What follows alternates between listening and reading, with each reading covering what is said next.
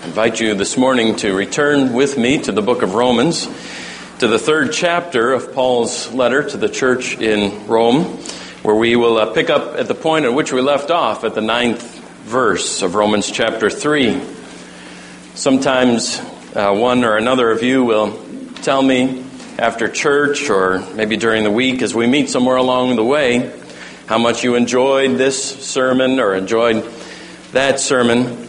And I want you to know how much I appreciate that and find encouragement in that, even as I hope that your enjoyment in those cases is based on the thrill of hearing God's voice in the sermon rather than some other carnal source. And then again, there are some sermons that simply aren't meant to be enjoyed.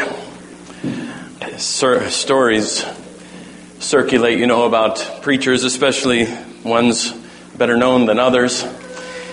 Robert G. Rayburn, after whom a chapel at our own Covenant Seminary is named, as well as a hall on our Covenant College campus, is said to have received just such a comment from a lady after worship. One Sunday morning, came out of church, shook his hand, said, "Dr. Rayburn, that was such a great sermon. I appreciated that sermon. I enjoyed that sermon so much." To which Dr. Rayburn is purported to have responded, "That sermon, madam, was not meant for your enjoyment." Well, no sermon preached in the true spirit of biblical preaching is intended for the enjoyment of anyone but one, the one whom any true preacher seeks to please, God, whose word he preaches. Any true enjoyment beyond that is simply God adding his blessing to his blessings. This is particularly true about the sermon this morning. It is neither intended for your enjoyment, nor will you likely enjoy it anyway. It's based on a text that none of us particularly enjoys hearing, but it is, as always, week after week, God's word, and so to be received, whatever it should bring, with a spirit of submission and ready willingness to hear. Toward which end, let us pray. Our Father, we do pray that you will give us that grace to receive your word, your truth, and to receive it willingly, even those parts that to us are bitter to the taste. Help us to remember, our Father, that this too is the voice of our Lord speaking. And therefore, our God, we pray, speak, for your servants are listening. And we ask it in Jesus' name. Amen. Romans chapter 3, beginning of verse 9. What then? Are we Jews any better off? No. Not at all. For we have already charged that all, both Jews and Greeks, are under the power of sin. As it is written, none is righteous, no, not one. No one understands. No one seeks for God. All have turned aside. Together they have become worthless. No one does good, not even one. Their throat is an open grave. They use their tongues to deceive. The venom of asps is under their lips. Their mouth is full of curses and bitterness. Their feet are swift to shed blood. In their paths are ruin and misery, and the way of peace they have not known. There is no fear of God before their eyes. I know that you have heard plenty of surveys. In fact, they seem to be coming out of our ears these days. So many of them are taken anymore. But let me share with you just one more with you this morning. It's a survey of the opinions that Americans have of themselves. Taken about 2 years ago and reported last year in the Washington Post. In this survey, 94% of Americans said that they were above average in honesty. 89% above average in common sense. 86% above average in intelligence. And 79% above average in looks. What may we conclude from such figures? Only this, that Americans, like all people, think much too highly of ourselves than we ought. And on the whole, we think, and it is taught in secular academia, that people are basically good. Unless it comes to the environment, of course, in which man is basically bad. But fundamentally, it is widely believed today, fundamentally, that people are good. Basically, fundamentally good. They only do bad things because, well, they were raised in a poor environment, or they were adversely affected by peers who were raised in a poor environment, or they just weren't taught as well, or they were poorly taught in a bad environment. Fitting conclusions for a people who almost universally consider themselves to be above average to draw, particularly about themselves. Paul disagrees. In fact, he completely disagrees. He totally disagrees. To the contrary, he says to us, man is not fundamentally, basically good. He is fundamentally, basically bad. Men and women, boys and girls are basically, when you boil it down, sinful, under sin, filled with and dominated by sin. And it's precisely at this point that most human beings are most prone to disagree with Paul and take great umbrage with his teaching. And not only with his, but with the teaching of Jesus and the teaching of the whole of Scripture. As Reinhold Niebuhr remarked a generation ago, no amount of contrary evidence seems to disturb humanity's good opinion of itself.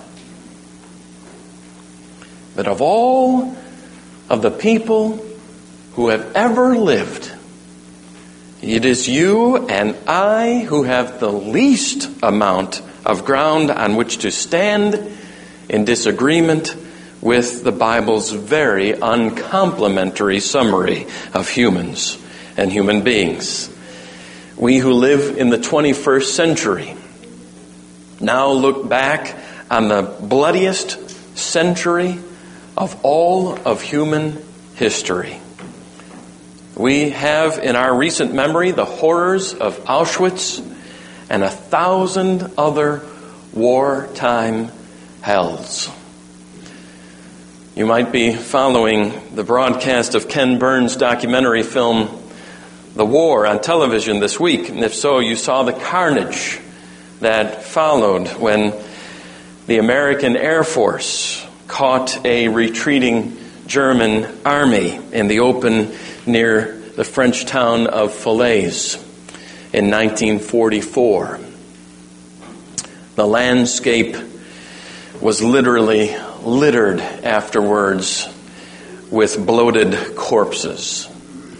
As the camera scans across that scene, that gruesome scene, the narrator quotes from General Eisenhower's after-action dispatch, quote, "It was literally possible to walk for hundreds of yards at a time, stepping on nothing but dead and decaying flesh."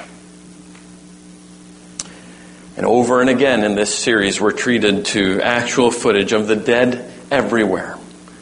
Burned corpses, mangled corpses, frozen corpses, bloated corpses, corpses bobbing in the sea, corpses rotting in the jungle, corpses dangling from ropes, corpses piled in stacks, awaiting mass burial. We have in our day seen the bodies hanging upside down, disemboweled in the Cambodian temples and in the killing fields. We know of the wasted millions in Stalin's gulag, and today we live with the daily constant flow of the sewage of crime, violence, rape, abuse, torture, and murder in our own cities. Brothers and sisters, of all the people in human history, we must be the least qualified to disagree with Scripture and to agree that man is not fundamentally good. We are at the root, through the shoot, and to the fruit, sinful creatures. That is what Paul is after in the text before us. If he has, as I've often painted him to you over these past weeks, if he has been a precise prosecutor pressing his case against us all, then what he has done this morning is to deliver a brilliant, irrefutable closing argument. Like the grand finale of a fireworks show, he has heaped blast upon blast upon blast by piling up passages one on another from Scripture in rapid succession to seal the case. His point, verse 9, we are all under sin. Now this phrase, under sin, is a pregnant one. It's also a bit unusual. Paul uses it also in his letter to the Galatians. And writes, the Scripture imprisoned everything under sin so that the promise by faith in Jesus Christ might be given to those who believe. And in that context, it seems clear that the phrase means more than simply being under the dominion of sin, although that is certainly true. That's the way that John Murray treats this phrase in his commentary on Romans. But it must also speak of being under the guilt of sin, and even being in bondage to sin. William Newell, in his classic commentary, puts it this way, quote, it is a general state described as of convicts in a prison or disease-ridden people under quarantine. It gives us the thought that the race has fallen from a good estate into an evil estate. In other words, under sin is a way of living. It's a way of life for us. It's a way of breathing, a way of eating, a way of talking and of living and even sleeping. We are under sin when we don't even realize it. It's become so much a part of us, and we so much a part of it. Living under sin for us is something akin to living underwater for a goldfish. But that does not make being under sin and living under sin more tolerable. In fact, it makes it more terrible. In the verses that follow, Paul develops this dreadful truth as a reality that is universal and a reality that is pervasive. First of all, dear flock, consider the fact that we are universally under sin. That is to say, no one is exempt. Paul does not have most people in mind here. He does not have simply the really bad people in mind here, or the worst people in mind here. He means all people. And he goes to pains to emphasize his point in pronouns. Verse 9, all are under sin. Again, verse 10, none, not one. And all through the entire paragraph, no one, all, no one, not one. It matters not whether you are a Jew or a Greek, whether you are a prostitute or a parson, a churchgoer or a tavern frequenter. This much is true of you. chiefly true of you. You are under sin. We all are.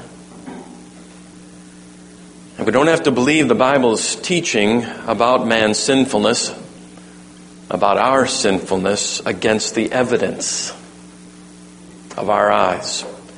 G.K. Chesterton pointed out that this doctrine, however unpopular, is the only biblical doctrine with universal empirical demonstration.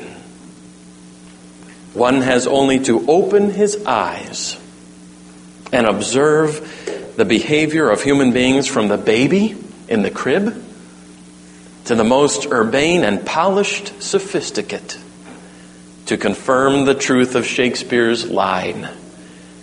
But I can see his pride peep through each part of him.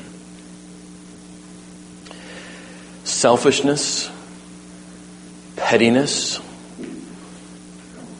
bondage to desire are the marks of every human life, and any honest person knows it. The overwhelming power of Paul's Spirit-inspired assertion resonates in every human heart, regardless of what that heart does to suppress that truth of the verse. Verse 10, none is righteous, no, not one. Now, taken on its own, with no reference to what comes after, a person might resist. Might say, now wait a minute. What do you mean none is righteous? I think I can agree that no one is perfect. God knows I'm not perfect, but I'm righteous. And I know people who are righteous. A young Anglican clergyman once asked Alexander White whether it was not possible here and now to be sanctified and kept free from sin, and quoted the testimony of a friend whose surrender had been so complete as to enable him to say that sometimes for days together he had not consciously obeyed God. No, sir, said Dr. White. No man who knows what God is would say a thing like that. No man who has seen the exquisite holiness of God would say a thing like that. This is why Paul is quick to go on in verse 11 and bring God into the argument. Sure, lots of people could make a case for why they should be considered righteous. Not perfect, of course, but righteous. That is especially if they argue their case against the worst examples who ever lived. Remember, 94% of Americans think they're more than average, above average in honesty. Even a serial killer, a rapist, comes off looking not nearly so bad when compared to Hitler or to Stalin or Nero. But Hitler and Stalin and Nero are not the standards. God is.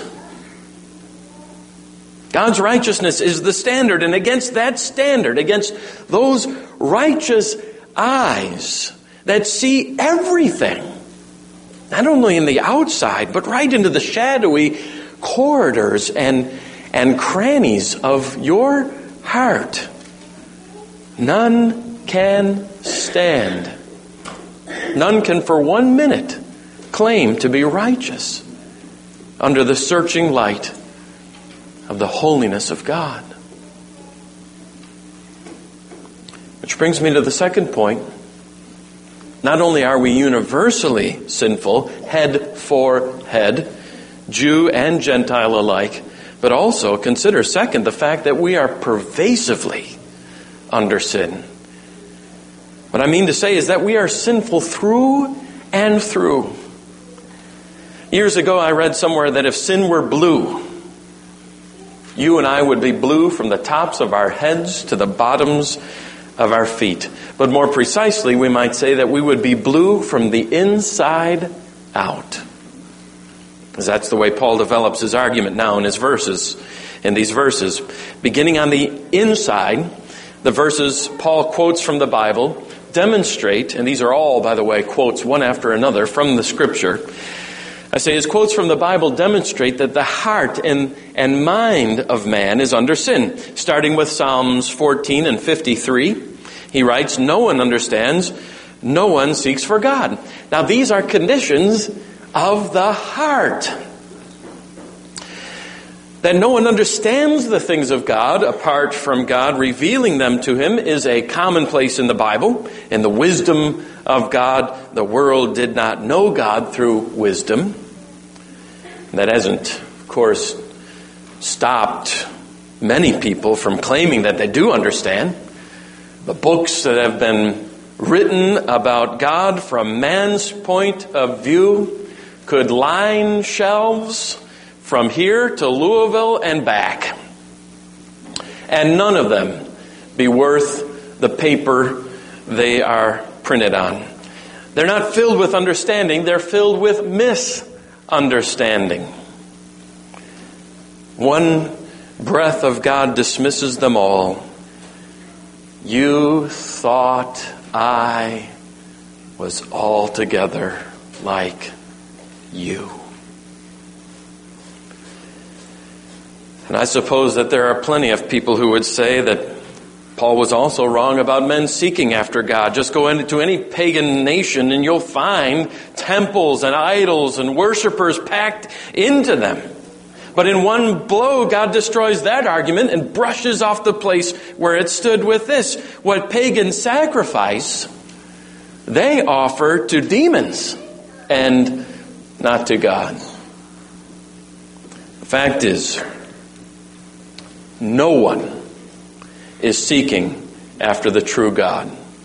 No one is seeking after the God of Scripture.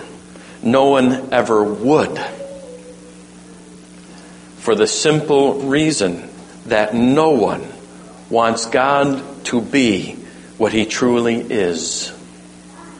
Inflexibly, impeccably, perfectly holy. No idol, no God sought out by any human being has ever come close to the one true God, who is and who was and who ever will be. Fact is, while men seek after and worship all manner of gods but God, it is God, according to Jesus, it is God who has taken on the role of the seeker. It is God who is seeking those who will worship Him in spirit and truth, and bringing them by the velvet cords of His grace to know, to love, to serve, and particularly to worship Him. So man to the man and to the woman is under sin from within. And Paul tells us the result in verse 12. All have turned aside. Together they have become worthless. When I was a child, our mother had a large vegetable garden in the backyard. And she would pick the vegetables from there, and she would feed us through the winter on the vegetables that she had canned. But come the fall, there were always some vegetables left in the garden. And as children, we would go into the garden, and there we'd find on the ground a tomato. A perfectly ripe-looking tomato or squash. And I'd reach down to grab it, and no sooner would my fingers touch it, but that they would sink into its slimy innards. And just as quickly the stench of rotting vegetation would meet my nostrils. Now some of them would hold together. We'd pick them up with two fingers like this, and we'd whip them up against the fence and watch them splatter into pieces and disintegrate all over the place. The rest my mother scooped up with a shovel and threw into the compost heap out back. That's the idea here. Rotten, from the inside. So every man, every woman, every boy and girl, even if they may look fairly decent on the outside, are rotten on the inside. But then Paul turns to the outside as well. And he sees the rottenness has made its ways also to the surface, beginning in the middle of verse 12. No one does good, not even one. Corruption, not holiness. Selfishness, not goodness. Cruelty, rather than kindness. These are the things that have come to mark the relationships that exist between men far and wide. But you say your neighbor does some nice things for you, and you do nice things for him. That may be true that he does nice things for you in a certain shallow sense, but remember the tomato. None of you would tell me that it was a good tomato. Truly good, that is, because of its color on the outside, when it's rotted through and through on the inside. What good is a good deed when it's motivated by only impurity within? And then think about the actions of men every time the external forces of the law are removed. When there are no police, when the government falls apart, when there is no order, what happens? Then you see the true nature of men. Even now, today, in our own civilized nation, alas, even in the church, how terribly often it must be said, not only from the word but from experience. Verse 13, their throat is an open grave. They use their tongues to deceive. The venom of asps is under their lips, and their mouth is full of curses and bitterness. Men use their mouths as instruments of destroying others, their reputations, their relationships. Like a rattlesnake that opens its mouth, pulling the deadly fangs from under the lip and then plunging it deep into the flesh. So gossipers and whisperers deposit their poison and then eventually even verbally curse others and spread bitterness even between brothers and sisters in Christ. Verse 15, their feet are swift to shed blood, and that is true. True enough on the face of it. Go anywhere in the world. Go to the ERs of our own cities to see that it is literally true. And then taking the Lord's sense of murder, that to hate someone is to kill that person in your heart, means that blood is shed not only out there, out where all those bad people are, but shed even in our own family. Verse 16, in their paths are ruin and misery, and the way of peace they have not known. And split families, and split churches, and split nations are the perfect demonstration of the pervasiveness of sinfulness. And now Paul adds the final, most devastating piece. Verse 18, there is no fear of God before their eyes. It is figurative language, to be sure, but the most powerful of figures. To have no fear of God before your eyes, that is to be completely godless. It is to give no thought to God, no reverence to God, no allegiance to God, no care for God, no obedience to God. This is the height of Paul's indictment, to be sure. And as Murray puts it, no indictment could be more inclusive or decisive than this one. This is unqualified godliness. Lose the fear of the Lord, what Scripture calls the fountain of all true wisdom, and all hell breaks loose. The boundaries of immorality fall in direct proportion to the presence or the absence before the eyes of men of the fear of God. And is that not exactly what we are witnessing in our own place and in our own day? This explains many things, doesn't it? These verses we've just read, they explain many things, but they solve nothing. We must know this, we must understand and embrace this in order to be brought to the solution, but it is not the solution itself.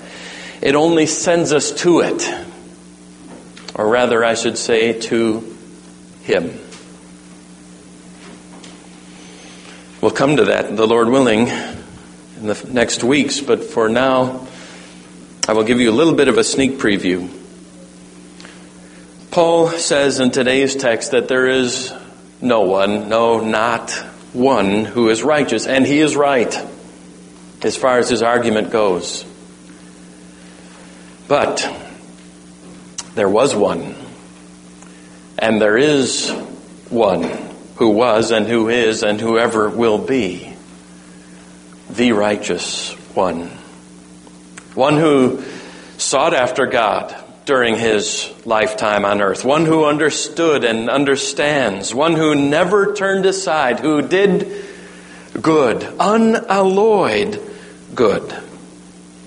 And before whose eyes ever was the fear of God. It is in Him and in Him alone that we may find that righteousness for which we stand so desperately in need and which we crave. The righteousness by which alone we can be made right with God. And His name